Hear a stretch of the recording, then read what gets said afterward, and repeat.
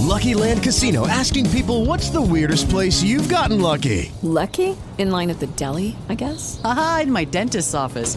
More than once, actually. Do I have to say? Yes, you do. In the car before my kids' PTA meeting. Really? Yes. Excuse me, what's the weirdest place you've gotten lucky? I never win and tell. Well, there you have it. You can get lucky anywhere, playing at LuckyLandSlots.com. Play for free right now. Are you feeling lucky? No purchase necessary. Void where prohibited by law. 18 plus. Terms and conditions apply. See website for details.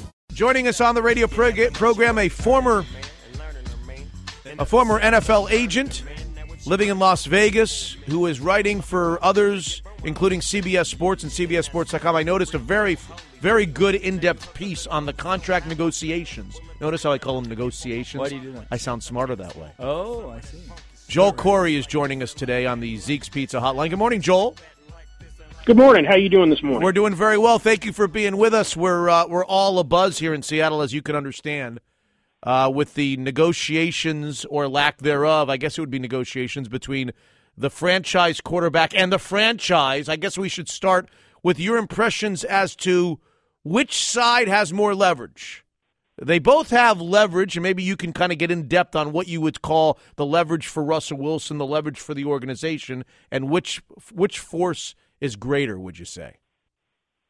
Right now, the team has more leverage because he's under contract this year for a little over $1.5 million. Once the season ends, and they'll either have to let him go into unrestricted free agency or place a franchise tag on him, the pendulum shifts greatly in Russell Wilson's favor. Because if things get to that point, the Seahawks are probably going to have to put an exclusive franchise tag on him, which would prevent other teams from giving him an offer sheet. The value for the exclusive franchise tag is usually about 20% greater than a non-exclusive tag, and that number is going to be upwards to $25 million next year. That would be a huge amount for the Seahawks to have on their salary cap after having Russell Wilson on the cap for very minuscule amounts during his rookie contract. Okay, so that's where leverage is in the player's direction. But on the flip side to that is, let me play devil's advocate, no player wants to sign that franchise tag. No player wants to forego the opportunity to get the big contract with the guaranteed money and the upfront money and all the money that can earn interest. So on some level, the team still has a little bit of leverage because they'll threaten the franchise tag, and no player wants to do that. Correct, Joel? That's correct. Most players don't like the franchise tag. There have been a couple here and there, like Anthony Spencer, who kind of welcomed it for Dallas. But when you're talking a franchise tag of $8 million, which Spencer had, versus a $25 million franchise tag, that's a little different equation. For the most part, players don't want to date, which is what I'm equating the franchise tag to. Right. They want to get married, which is what I equate the long-term deal to. So, yeah, in the general scheme of things, you're right. Okay. So Joel Corry's with us in Las Vegas. So let's look at it, first of all, from Russell's perspective. I guess you could call me a little bit more financially conservative. So, therefore, I think his desire or willingness, we think he's got a willingness to roll the dice, play for $1.5 million if he doesn't like the contract offer that he's currently getting, play this season out for $1.5 million. So, as you would say, the pendulum of leverage goes in his direction. But what about the cost? What's the cost of going that route to him? Let's say the organization is offering 4 years and $80 million, or for 5 years and $100 million, and upfront money and guarantees of 50 or 60 or 65 million. He's foregoing that, putting his health on the line and putting his productivity on the line for a year at $1.5 million. Isn't that a pretty big cost for him to roll the dice? Yes, that would be a pretty big cost depending upon the structure of the contract. Football contracts aren't worth the paper they're printed on because they're not guaranteed. If it's a structure like Colin Kaepernick's, where on paper it says $60 million in guarantees, or $48 million are injury guarantees, and only $13 million is fully guaranteed at signing, then the 50, 60 million in guarantees, he's not really giving up anything. If it's more like top quarterback deals where 40 to 45 million is fully guaranteed at signing and over 50 million is fully guaranteed within the first year, then that's a whole different thing for him to think about. But also factoring into this whole equation is players have egos. Players think more about money than the average fan suspects. Money is viewed as a form of respect. So that always comes into play with most contract offers, that you've seen players say, I'm being disrespected in contract negotiations. That means they don't think the offer reflects their value. Why would Joel Corry, live in Las Vegas, former player agent and now a writer, did a great piece which we'll link to our webpage, my webpage at KJR, on the Russell Wilson situation.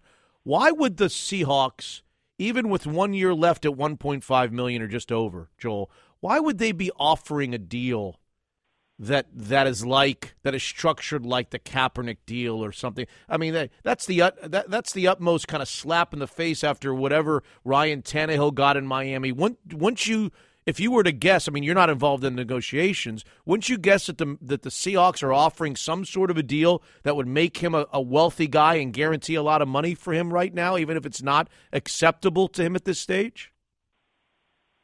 If they're going to pay the market rate, and I view the floor as Joe Flacco's contract, which is $20.1 million in an average salary and $51 million in fairly secure guarantees. Yes. If they're offering something like that, then Russell should consider it, because I always had a philosophy that going into a contract year during the off season, if you were going to pay my client 90 to 95% of what I would want if he were unrestricted, because you can't really get a retail value when it's really a wholesale situation, then I would be inclined to recommend to the client to do the deal, not incur the risk of injury and poor performance. Now, that being said, if Seattle is indeed offering him the Colin Kaepernick type of guarantee structure, which really makes it a year-to-year proposition from the outset, I would be inclined as the agent, particularly after Ryan Tannehill getting $21.5 million fully guaranteed at signing, who is clearly an inferior quarterback, to counter themselves. That you need to give me another offer. I'm not going to give you a counter offer.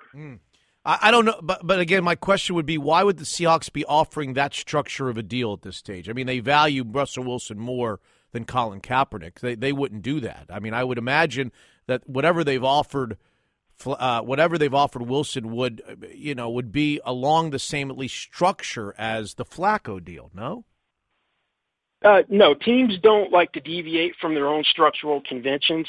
So the structure most likely, in the best case from Seattle's perspective, is going to be more like Richard Sherman and Earl Thomas's deals.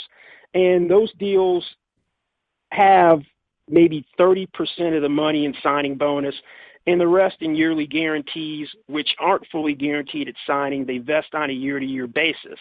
Now, the reason why Seattle would give a first offer in the Kaepernick area is they're dealing with a new agent, Mark Rogers. He's new to football, but he's a baseball agent who did Mike Hampton's deal. He was the highest paid, or had the richest contract in baseball prior to A-Rod signing with Texas. If teams don't have a track record with you, they're going to lowball you at first, and you have to kind of gain their respect in a negotiation. So Seattle is making an offer like that because they can, and they think that they'll test their waters to see if Russell will bite on it. Right. Joel Corry is in Las Vegas. He's a former player agent, and now a writer, has written a piece on the Russell Wilson contract negotiations. Joel, you just said that if he were your agent and they were offering a structured contract kind of like Flacco, which is a lot of money up front and a lot of guaranteed money. I don't remember exactly the numbers you just gave us.